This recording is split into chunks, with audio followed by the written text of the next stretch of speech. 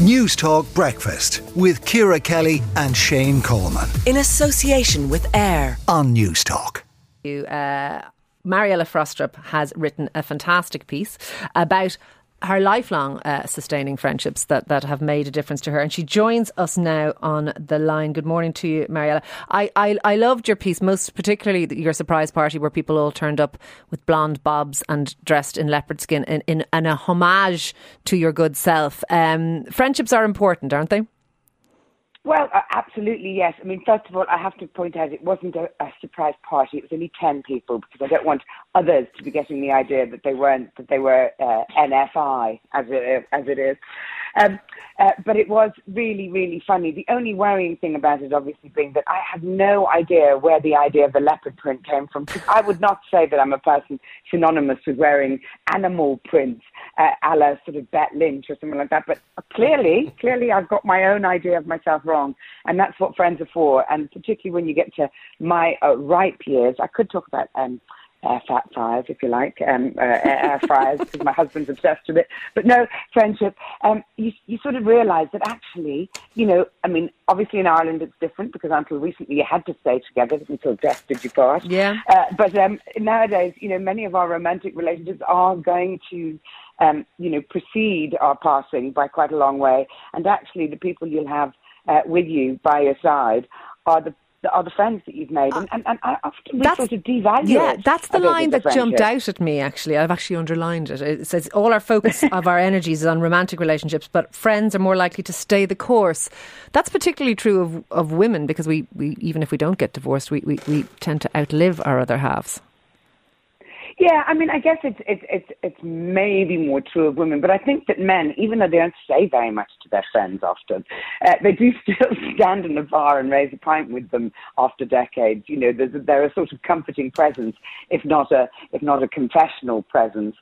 Whereas I think for women, you know, we're just so incredibly lucky that we have the ability to share what's going on in our lives. And, you know, that's not to say that friendships are easy, I don't think. You know, I mean, I hope your own or our own Marion Keyes would agree with me on this, you know, that friendships are very complicated, and actually we devalue them by not putting the same amount of effort into them. You know, I mean, certainly when we're young, you know, you tend to kind of, oh, he asked me out, right, I'm doing that, she can, you know, I can speak to her next week, and you sort of cancel people at the last minute things.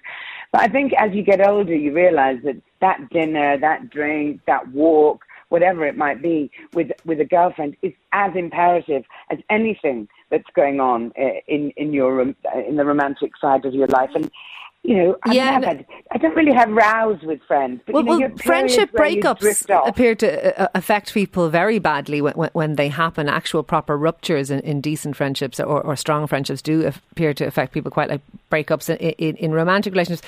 You said something else that stood out to me and I thought it was very interesting. You said enduring friendships require graft and forgiveness. And I thought forgiveness is something we don't hear very much about in terms of relationships or friendships. Explain to me what you mean by that. I suppose I mean it in the same way as it applies to romantic relationships, which is that none of us are perfect. You know, we live in incredibly literal, polarized times. You judge this, judge that, like, don't like, you know. And ultimately, you know, we are, as human beings, incredibly flawed.